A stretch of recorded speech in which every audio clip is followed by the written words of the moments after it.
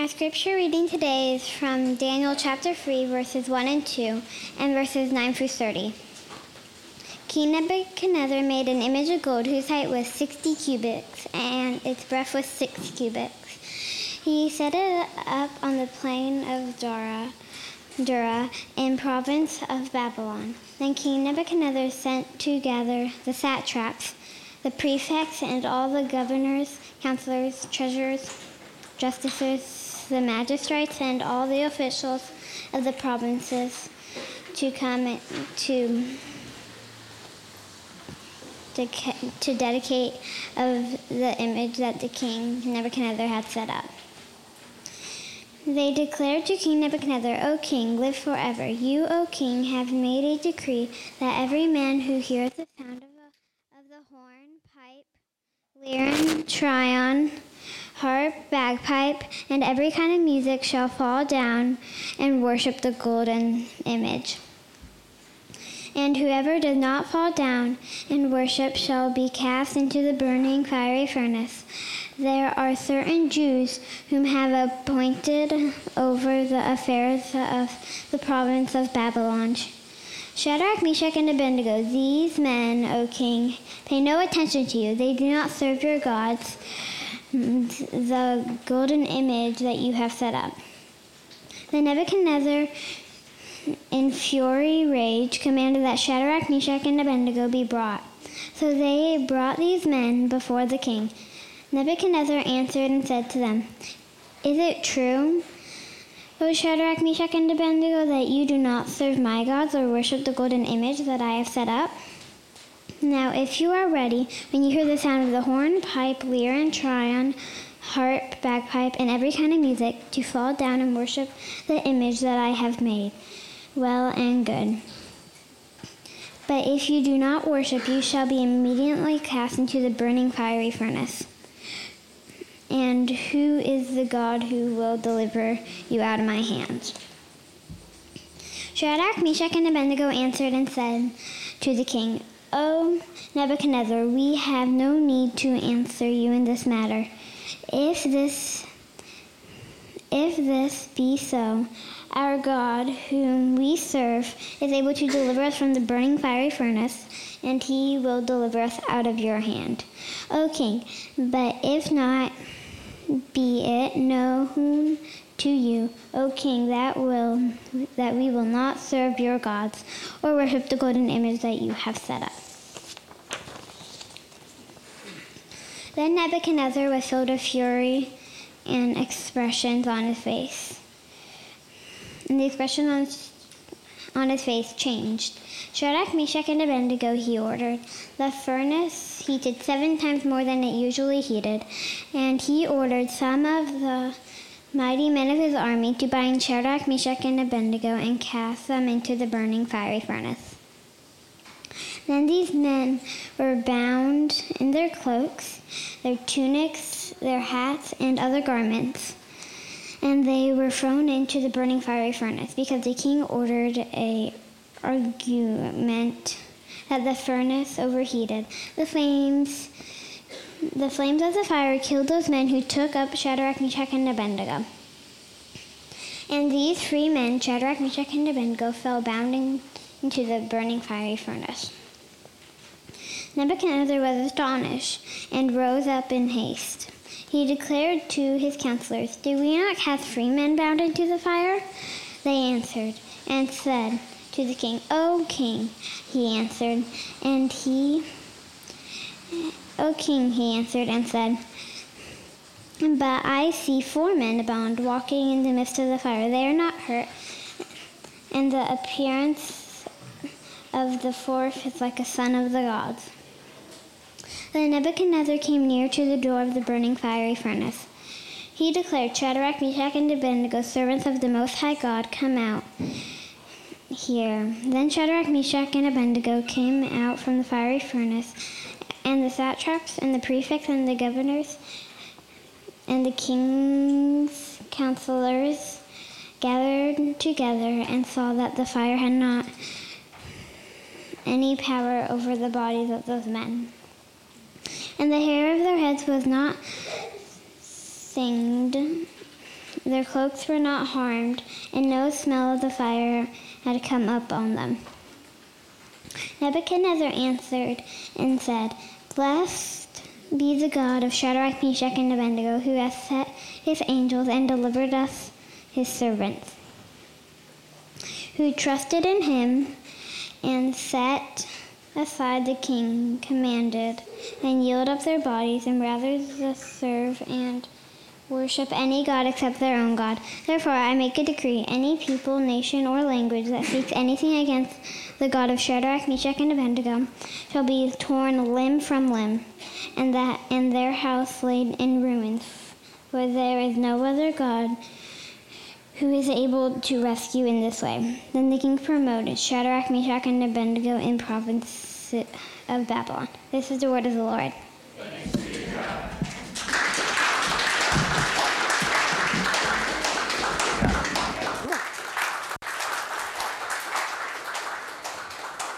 Got it, girl? Kennedy, great job, Peanut. I know that was a lot. I know it was my fault. I'm the one that picked the verses for her. But, yeah, let me get this right here. Oh, there we go. Easy. All right, so good morning, everyone. It is amazing to be able to be a part of this church and bring you guys the word here this morning. But for kids or adults, really no judgment at all. Right, there are the big idea pictures in the back with crayons, Marines. I don't think there's any crayons, but I think there's colored pencils. Sorry. I had to get one Marine guy in there. I had to. Right, so there are the pictures in the back, and there's nothing that would bring so much joy for you guys to show me your illustrations, your notes, whatever you guys do, and describe them to me after the service. It would just be really cool. All right, so let's pray, and then we'll get down to it. Dear Lord God, loving, gracious Lord, Heavenly Father, Lord, we thank you for who you are, Lord, for your mighty work, Lord, that you have done here. Lord, I pray, Lord, that whatever nerves or doubts, Lord, that I may have, Lord, that you work through them, Lord. And then it is not my words that are being spoken, Lord, but yours, Lord. Lord, I pray, Lord, that you just work through me and that your word will be glorified today and that your name will be glorified today. In your name, Jesus Christ, amen. All right, kids. Kennedy read a big passage there, but what names stuck out to you guys? Did any names pop out? Shadrach, Meshach, and Abednego. Boom. Easy. Was there a king, too? Yeah. What was the king? Czar. Okay. Nebuchadnezzar. I know. That's right. All right, we've been practicing a lot, so I'm like, no, it's all good. All right, so that's exactly right. So we're going to look at the lives of Shadrach, Meshach, and Abednego with King Nebuchadnezzar. Right? I'm pretty sure when Tracy and I first got married, if we ever had triplet boys, I told Tracy, we're going to name them Shadrach, Meshach, and Abednego. I think they're just really sweet names. But I also thought that they were brothers as well. Has anybody else thought that they were brothers growing up at all? No? Oh, man, it's just me. That's maybe, I don't know, I just got that picture in my head because I'm one of 3 boys, so the story seemed really relatable to me. If you want to throw the picture up. Yeah, look at those sweet, handsome young gentlemen. Aren't they pretty stylish? I'm pretty sure I could run faster in those shorts because of those shorts. Those things are pretty sweet. And obviously, that's a long time ago, but I think Eden and I have a lot of similarities there, too. Yeah. Yeah. All right, so just we like to hear people's stories, and how God has worked through their lives, right? It's just wonderful. But this passage, right, never says that they're brothers, and they probably weren't, because if they were, typically it says that they're brothers Moses and Aaron, or James and John, or that they would be the sons of whatever the father might be, right? So not brothers, but nonetheless, these stories that we have been preaching are real stories at a real point in time with real people. And how God has worked through ordinary people. Gospel power through ordinary people. That has been the sermon series here for this summer. So it's not some make-believe, once upon a time in a far-off land, but real people, real stories. Ordinary people, real stories. So the main idea for today that I want to present to you guys is staying close to Jesus will strengthen our faith through the fire with the help of friends. So with the help of friends, staying close to Jesus. And faith. So we have all put our faith in something. We've all put our faith in someone maybe as well. Maybe you put your faith in that supervisor to kind of get you through whatever type of moment. Maybe you put your faith in a pastor. maybe put your faith in, and maybe just in yourself, like I can pick myself off my bootstraps. And kids, maybe you've put your faith in your parents. But what typically happens? Right, you get disappointed. That supervisor doesn't come through. The pastor that we put on this pedestal comes crashing down. Eventually, they will fail you. But for Shadrach, Meshach, and Abednego, their faith was solely built on God. I'm going to say this probably about 50 times today. Solely built on God. So let's set the stage for Shadrach, Meshach, and Abednego to see where they came from, because it really depicts like where they came from to how they are here for today. Right? And it all starts in chapter 1. Right? I'm not going to go into too much of the history of Israel and Judah. There is a lot there, and I really encourage you guys to study that on your own as well. Just the different kings, and kind of see the whole depiction there. But we'll start here in chapter 1, and I'm going to read verses 1 through 4 in chapter 1. But let's listen for the cities, or the cities, the places, and a few of the names. So Daniel 1, 1 through 4. It says, in the 3rd year of the reign of Jehoiakim, king of Judah, so there's a place, Nebuchadnezzar, king of Babylon, right, another place there, came to Jerusalem and besieged it. And the Lord gave Jehoiakim, king of Judah, into his hand with some of the vessels of the house of God. And he brought them to the land of Shinar, to the house of his God, and placed the vessels in the treasury of his God. Then the king commanded Ashpenaz, his chief eunuch, to bring some of the people of Israel, both of the royal family and to the nobility, youths without blemish, of good appearance and skillful in all wisdom, endowed with knowledge, understanding, learning, and competent to stand in the king's palace and to teach the literature and the language of the Chaldeans. All right, so we saw some names and places here. So we saw Judah, Babylon, King Nebuchadnezzar, the temple. All right, CC kids, you guys ready? Ready? What? Judah falls, right? Right, temple destroyed. I know there's a lot to it. But this is relatively the time frame. It's actually about 20 years before this. 20 years before the temple was destroyed. So I did kind of set you up there. The temple wasn't destroyed yet, because the temple was destroyed in like 586, 587, depending on a couple of different things. All right, but this is about the general time frame for you CC kids, right? So Judah falls to Babylon. All right. Right, and it's all prophesied in Jeremiah as well. Right, but we can see, right, real people, real point in time, at a real place. Real place. And then what else do we see here with Shadrach, Meshach, and Abednego? Right, so we see that they were taken from their homes in Israel. The king directed certain people to be trained. And this training was to teach them the literature and the language of the Chaldeans. Right, what is that? All right, so it's pretty much to teach them the Babylonian history, their philosophy, mathematics, the arts of war, navigation. It's pretty much to change who they were. And this training was for 3 years as well. So it wasn't just like a little couple-week training type thing. It was a long period of time. All right, and it was pretty much to qualify them to serve their generations of Babylon. Not Judah, but Babylon. And to make Babylon stronger. So these young men really needed to be secure in their knowledge of Yahweh, the one true God, before they were taken. Especially to be able to study the literature and language and everything that is being taught to them in just a objectively way without undermining their faith. Right, a lot of us have gone through some type of training, whether it be boot camp, basic training. What do the Marines call it? Is it basic? Boot camp? Boot camp. Air Force, we call it summer camp. It's all good. A little bit of marching, a little bit of PT, some ice cream. No, we call it basic training, I think, right? And then, but there's OTS, ROTC, right? A whole bunch of different things, right? But all kidding aside, right? The purpose of that is oftentimes is to tear you down and then build you back up into the valuable member of the military. Right, so this training that they were getting was able to change them into Babylonians, into one of their people, and forget who they were.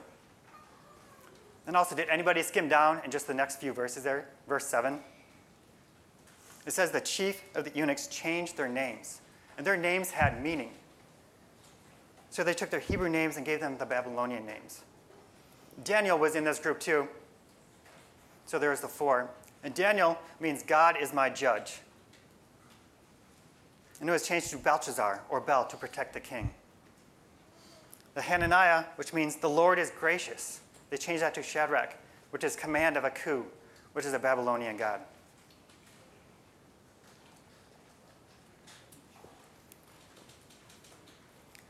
Mishael, which is who is like the Lord, to Meshach, or who is what Aku is, so going back to the Babylonian god. And then Azariah, the Lord is my helper, to Abednego, which is servant of Nebu, a god of vegetation for the Babylonians. So their original names had meaning for the one true God. But this is also part of the process for it to tear them down and break them back down and build them back up into what they wanted to be. And it really showed their dominance over the Hebrews and to forget who they came from, the God of their fathers. So just additional key points here. So they were Hebrew captives. They're good-looking, competent, smart. They could presented themselves well. They held themselves really well. It doesn't say how many were taken, but I'm sure it was more than just these 4. And we'll get to that down the road here a little bit too. We'll talk about that. But also they were provided for. They were probably eating better than what they did before in Judah. Yes, they did do the Daniel diet, but nonetheless, they had all these opportunities. Everything was given to them. It was probably to show them maybe that this was a better way of life than where they came from, too. And they were young, too. They were young. They were probably from like 14 to 17 years old. Right? These are key influential years. If anyone has studied like children's education at all, these are years that influence how teenagers think and reason. I never said that's how they make good decisions because of their reasoning, but nonetheless, right? This is good key times. And it was the time where like their influence can be easily changed, because they're training to become leaders in Babylon, forget where they came from, and be one of the people of Babylon. All right, then we have King Nebuchadnezzar as well. He's obviously a vital part in this story. We're just going to take a little glimpse of with him too. We can see his story unfold, right? It primarily unfolds in 2 Kings, when it kind of starts, and obviously the rest of the book of Daniel as well. Right? He conquered Syria, right? Because what is it? Israel falls to Assyria. Assyria falls to Babylon. Sorry, CC kids, you get stuck on that. Right? So he made Babylon into a massive kingdom, and he later destroy the temple, like we talked about before. And he led to the captivity of the Jewish people. And he also had several dreams, but we're not going to go over that today. That's a whole other sermon series in itself as well. But he reigned for 43 years. Right? And this period that we're going to be talking today is pretty much the early part of his kingship, the early part. I really do encourage you to study the kings a little bit more, kind of see the whole process of how it came up, because it really just kind of depicts the Old Testament and the need for a Savior. All right, now that we have just that little bit of background, because there is a lot there, let's get into the passage here that Kennedy read so well for us. So it had some measurements there in Daniel chapter 3, verses 1. It says, King Nebuchadnezzar made an image of gold whose height was 60 cubits and its breadth 6 cubits. He set up in the plain of Dura in the province of Babylon. All right, so 60 cubits, 6 cubits, what's that? So that's 90 feet tall by 9 feet wide. Right, so that's a pretty big image. If you want to throw that picture up. Does anybody recognize this picture? Obviously, that's Eden, right? But what's the picture in the background there? Yeah, easy. Good job, guys. All right, so whether you have been here for a while or have seen this image or not, or the lighthouse in the back, right, that's roughly about 100 feet tall. All right, so it kind of give you an idea of how truly big this image was. All right, some commentators said that it was an image of the King Nebuchadnezzar himself, because typically when we see image, it means like human form. But nonetheless, it really represents an expression of himself, his greatness and glory, and it reflected the dream that he had, that he was the head of gold in chapter 2, verses 38. But it was probably not made of solid gold. Maybe it could have been. That obviously would have been a huge chunk of money. But typically what archaeologists have found is that it's just primarily their artifacts have been covered in gold. If you want to throw the next picture up of the statue. So I think this is a pretty good picture of the statue there. Well, we have a lot of aspiring artists in my household, so you'll see a lot of images today. But you can see, right, it's obviously massive compared to the people. You can see like the herald there maybe proclaiming. King Nebuchadnezzar, I think, like in his tower there as well. And it looks like a lot of people are bowing down, but there's 3 that are still standing. And it looks like they're all on that Daniel diet as well there, for sure.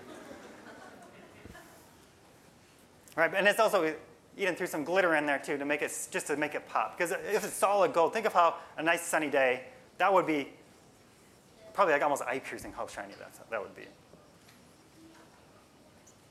And then Kennedy read a whole bunch of names, a whole bunch of different type of leaders as well. And they all came together to worship him. Right? He was trying to bring unity. So this is early in the king's kingship. He's trying to bring unity to the people of Babylon. Right? So he brought all the leaders, and of course, they probably had their entourage of people to help them. So there's probably a lot of people there than just a couple of those leaders. So a lot of people. So he's trying to bring unity to them. But also in the next few verses, it warned what would happen if they did not bow down. What would happen if they did not bow down? Something with a furnace. Right? They get thrown into the burning fiery furnace. Kennedy's like. Right, so the music played as we listened to Kennedy read, and we can see that they did not bow down. Right? They were told that they needed to be bowed down. They told what would happen if they did not, because they would serve the one true king. I'm sure many of you guys are thinking, it's like, yeah, no problem, I get it. I wouldn't bow down to a gold image like that either. Right, I get the second commandment. You shall not make for yourself a carved image, and you shall not bow down to it. Right, you haven't whittled anything or made anything and worshipped it. When traveling to Japan, maybe you visited some shrines, seen some temples and stuff like that, and you didn't go down and worship it. Right, and you're probably right. Right, there are many of us who probably want to bow down to an image, like a man-made image like that. But let's be truly honest with ourselves. We don't need others to build idols for us. We are good at building idols in our own lives ourselves. Because oftentimes it is ourselves that can be that idol. We are the idol. We like control. Maybe it might not be even the physical object, but anything that we put above God. Right, so we talked about second commandment, first commandment. You shall have no other gods before me. So what have we put above God? All right, the list can go on. Career, money, status, marriage, kids. The list can go on. Because there's nothing more dangerous than religious confidence and a fake God. God deserves all of us. So let's just jump down into verse 13. So they don't bow down. The Chaldeans kind of, I'll say, dime them out. They were bowing down, but maybe they were bowing down and looking around to see. Maybe they kind of had it out for them as well, as far as maybe they were jealous of the positions of Daniel, Shadrach, Meshach, and Abednego. But verse 13, it says, when Nebuchadnezzar in furious rage commanded that Shadrach, Meshach, and Abednego be brought, so he brought these men before the king. So furious rage. He was trying to bring unity to the leaders, but these 3 teenagers stood. And when they kept standing, when everyone else bowed down, right? When everybody else bows down, then they stand out for sure. But what makes us into a furious rage? When someone typically does like the exact opposite of what we told them to do. For you kids, have you ever asked your parents, like, can I go do this or can I have this? And they say no. How do you guys respond? Is it always the greatest? No. Adults, same thing. If somebody does the exact opposite of what you're trying to do. All right, we really quickly get angry, maybe frustrated, whatever it might be. All right, because we like this idol of control and we want to be in charge. I say this because we often try to, be in the camp of Shadrach, Meshach, and Abednego, but I think we're a lot more times in the camp of King Nebuchadnezzar with our furious rage and anger.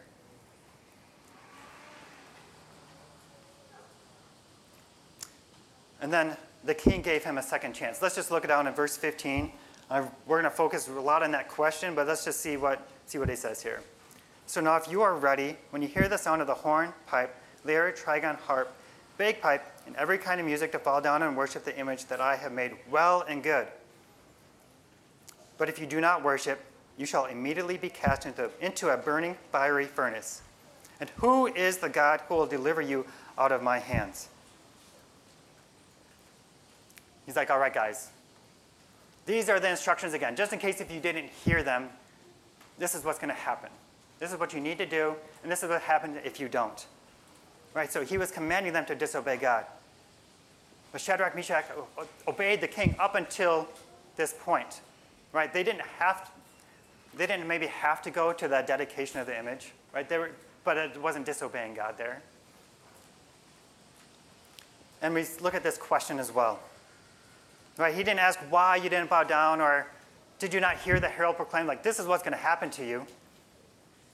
No. He asked, who is more powerful than me? Who is the God who will deliver you out of my hands? Just think of the King Nebuchadnezzar and the power that he thought he truly had. His kingdom was massive, but he is not the true king of all kings. If you want to put the picture up. So this one's done by Kennedy. And you just see, I don't know if it was intentional or not, but we see, right, that massive throne. Right? And maybe that's just King Nebuchadnezzar's idea just of how big and powerful he is, and how little everybody else is compared to him. But he thinks that he's above everybody else. But their response was calm, respectful, but also bold and very to the point. And it answered the king's question too. So let's just look at verse 16 through 18. So Shadrach, Meshach, and Abednego answered and said to the king, O Nebuchadnezzar, we have no need to answer you in this matter. If this be so, our God whom we serve is able to deliver us from the burning fiery furnace. And he will deliver us out of your hand, O king. But if not, be it known to you, O king, that we will not serve your gods or worship the golden image that you have set up. So they showed no disrespect. But they also didn't know that they might be killed. They didn't know that God was going to save them. We can look down a few verses. It's only like, 8 verses? Where it says, right, but they didn't know. In this time frame, they were bold. They stood in front of the king. They think that they were scared in front of that king? I think they were. But they didn't know that they were going to be saved because to them it didn't matter. Right? They would rather serve the one true king than this false king. And kids, we've been working on a memory verse. Of course, everyone, we encourage you guys to memorize this verse. It's 2 Corinthians 4:17. But if you are younger than 17, we had to put an age limit on it. So 17 and younger, at the end of this sermon series, there will be a treat that John's going to have, I think the Blue Seal ice cream. But is there anybody that would like to come up and recite the verse? You can come up. Or a whole bunch of people, like that would be cool too. I have an idea. No? You want to? Oh, you guys both can all come up, sure. Okay, I have an idea.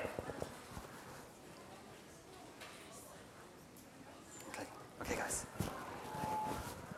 Listen, you guys want to do a volcano style? Start really quiet, really low.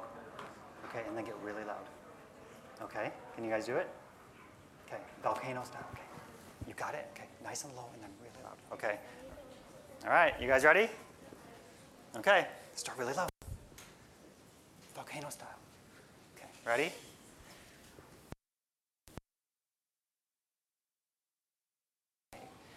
Show that the surpassing power belongs to God and not us. Good job, guys. Good job, guys. Bria, thank you for coming up. Okay, good. Thank you. So that's something we do in elementary a lot. It's called volcano style. We start really low and really quiet, and then as soon as you get to the end of the verse, you start raising your voice and just getting louder and bigger. And they obviously are a lot louder in elementary. Today, maybe they're a little quiet.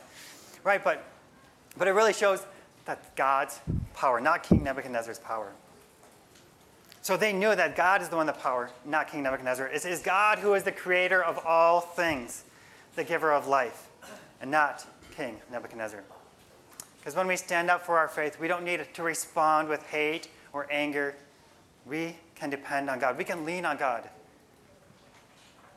Their treasure in jars of clay was solely on God. It wasn't just a little part of their life or a part of all the other good things in their life. It was their life. It was their life. It was their treasure. Their identity, their full identity was placed on Him and Him alone. Then we see in the response in verse 19, he gets even madder. It says, with fury. That can also be translated into hot anger. I think that's a good expression of it. Because he gets even madder. Right? He gave them another chance. He almost maybe even felt betrayed. You got to think, like, he provided for them. He thought he was giving them a better way of life, a good education, a good position. But they didn't bow down to him. I think it's almost like a slap in the face towards him, maybe. But now we're at the fire. But is this when the fire started for them, though? Because we also think of fires as what? Trials, maybe deep valleys, hard times. Was it here or was it before? Let's just look back. So their conversation with King Nebuchadnezzar, right? Standing in front of a king, telling him, I'm not going to do what you say. And it didn't matter, because, but if not, we'll still serve the one true king and not your king, and not you. Was it when they were the only ones still standing? Right? Everybody else was bowing down. You think that was difficult for them to stand out? Knowing that, right, they probably did hear what the herald said, that they will die. But if not, we're not going to serve your king, we will serve our king. But if not. Was it during their training? When they're being taught all these different things? Do you think that was difficult for them? Yeah, for sure. Because but if not, they still served the one true king. Or did it start when they were being taken from their homes? Not knowing maybe if they would live in Babylon for a long period of time, or if they were just going to take them and kill them there, whatever it could be. They still had their faith in God and God alone. But if not, they didn't know what would happen. They still served the one true king. And so it wasn't just now. They've been in this period for a long period of time. Long period of time.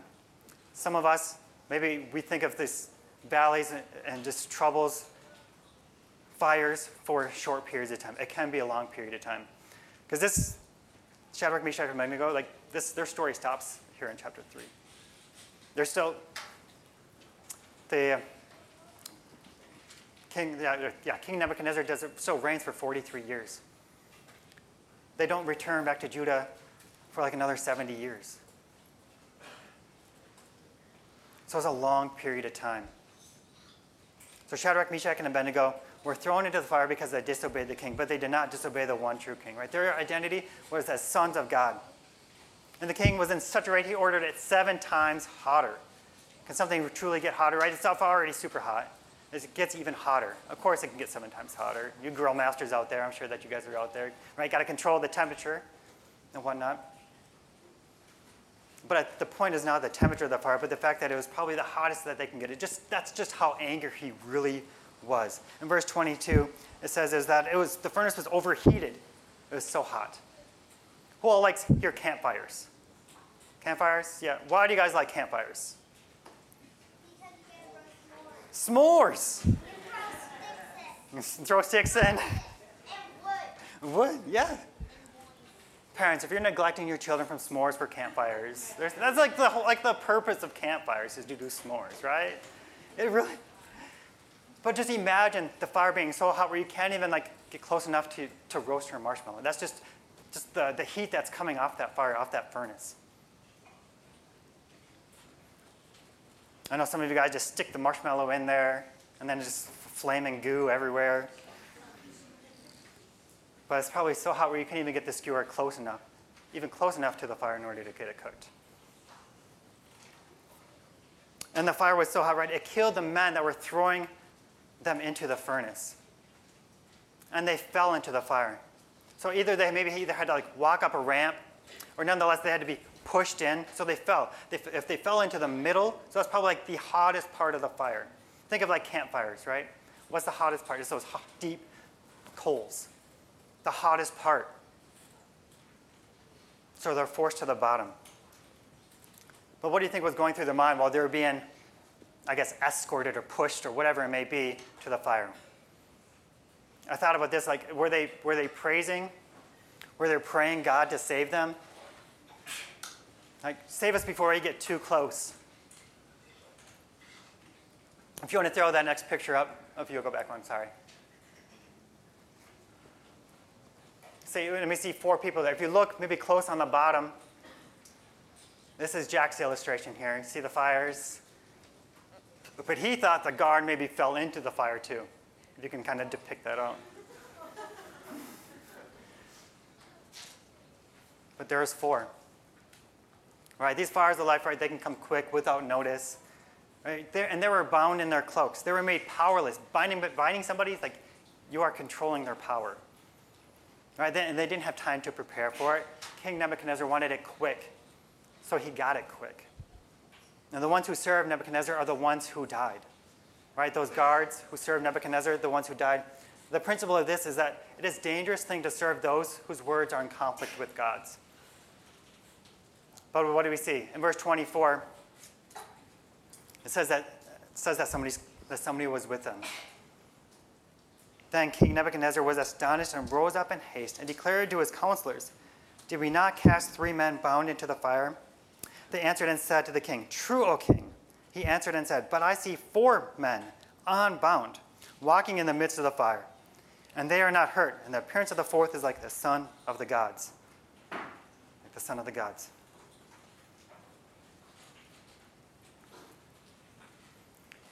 So, their Savior was with them. Even the king recognized that their Savior was with them. Remember, King Nebuchadnezzar thought he is the one had the power. Who's going to take you out of my hand? Right? And it completely changed the king's mind. Who is the one true God? Right? And then the king even described this 4th person. In 25 here it says, like a son of the gods. Then in verse 28 it says, as an angel. So this could have been the 2nd person of the Godhead, Jesus, like a pre-incarnate of his appearance. It doesn't say specifically, but God was there. God is the one that brought them through. Because when we are in fires, we can rest knowing that we are not alone. The Spirit is with us, even if the fire could lead to death, right? But if not, we can still serve the one true King. Right? Knowing that our Father loves us very deeply.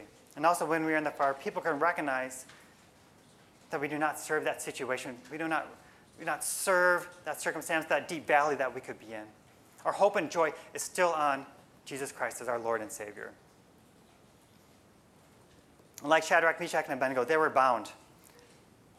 In verse 21 it says, these men were bound in their cloaks. Then in 23 it says, they fell bound into the burning fiery furnace. 24, did we not cast 3 men bound into the fire?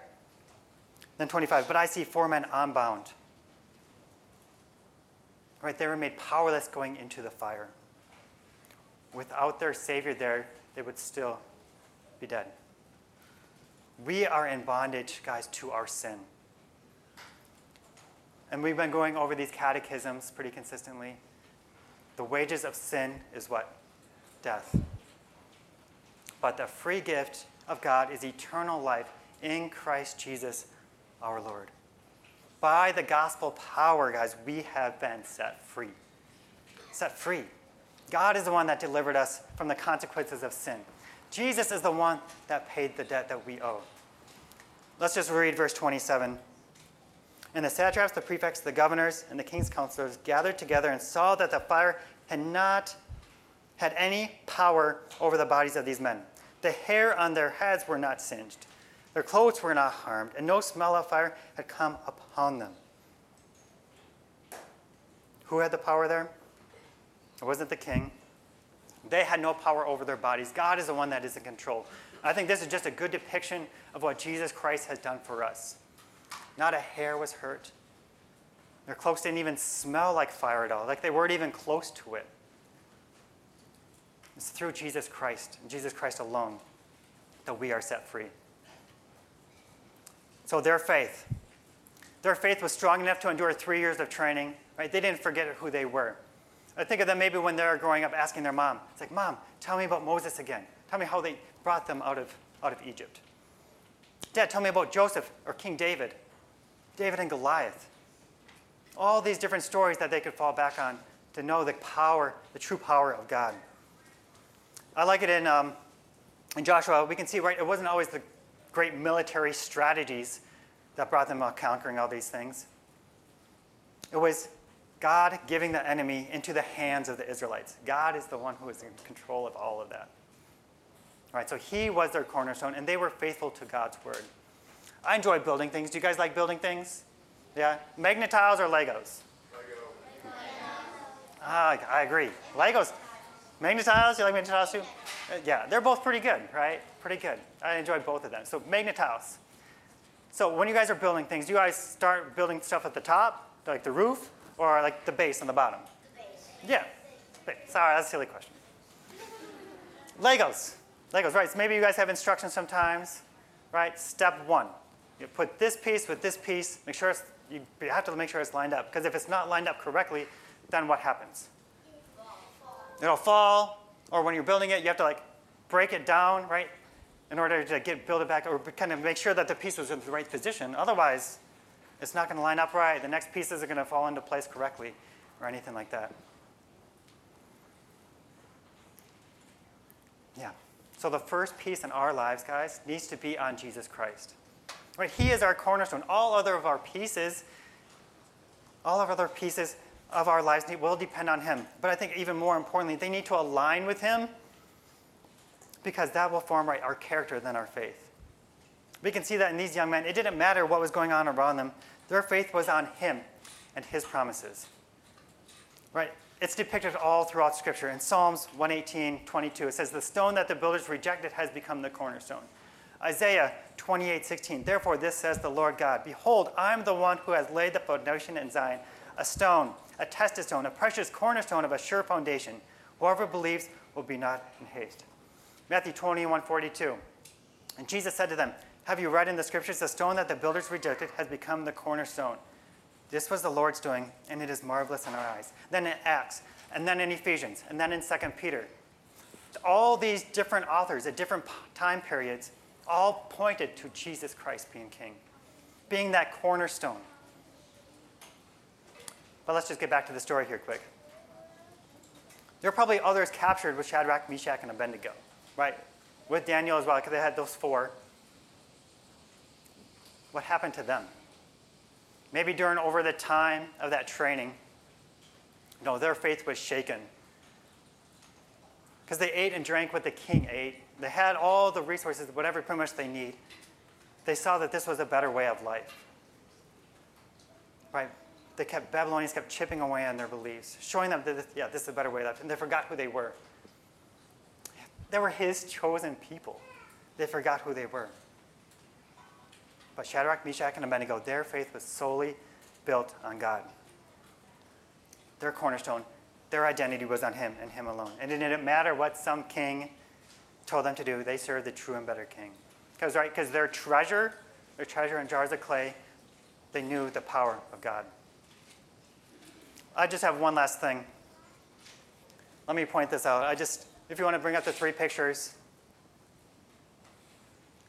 So we have the picture with them in the throne room there, them next to the image, as well as in the fire. But what do we see?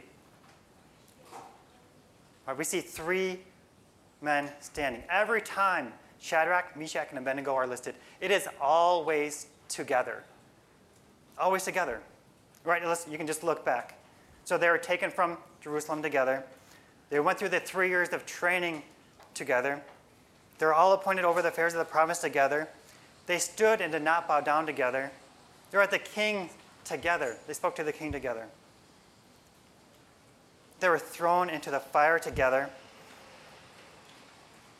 They stood in the fire together. And they came out of the fire together. And then they were promoted together. I think that was all of them. But what's the pattern? They were together.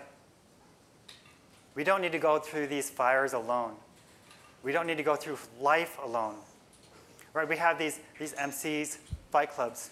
I really do encourage you to get into a community where you're able to share struggles, confess sin, get correction, and point one another to Christ and his redemptive power.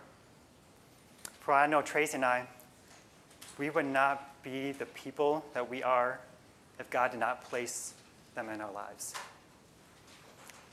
It has been, the community is what really is able to point us to Jesus. And I say get correction because we have been corrected, and that is beautiful. We have shared life, we have shared tears, we have shared struggles. And when I say get into community, just don't be half-heartedly into it. Be committed to it. Be willing to be open.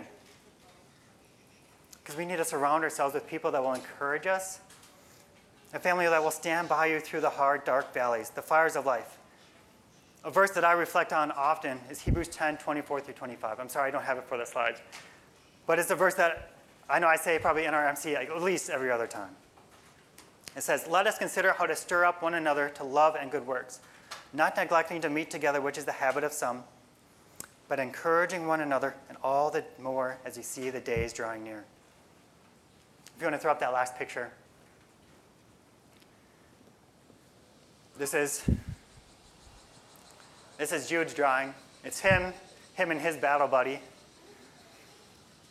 For Air Force, I'd be a wingman, Marines, I'm not battle buddy, whatever it might be, right? But it looks like they've been through some battles together, right? Because even our kids need that community too.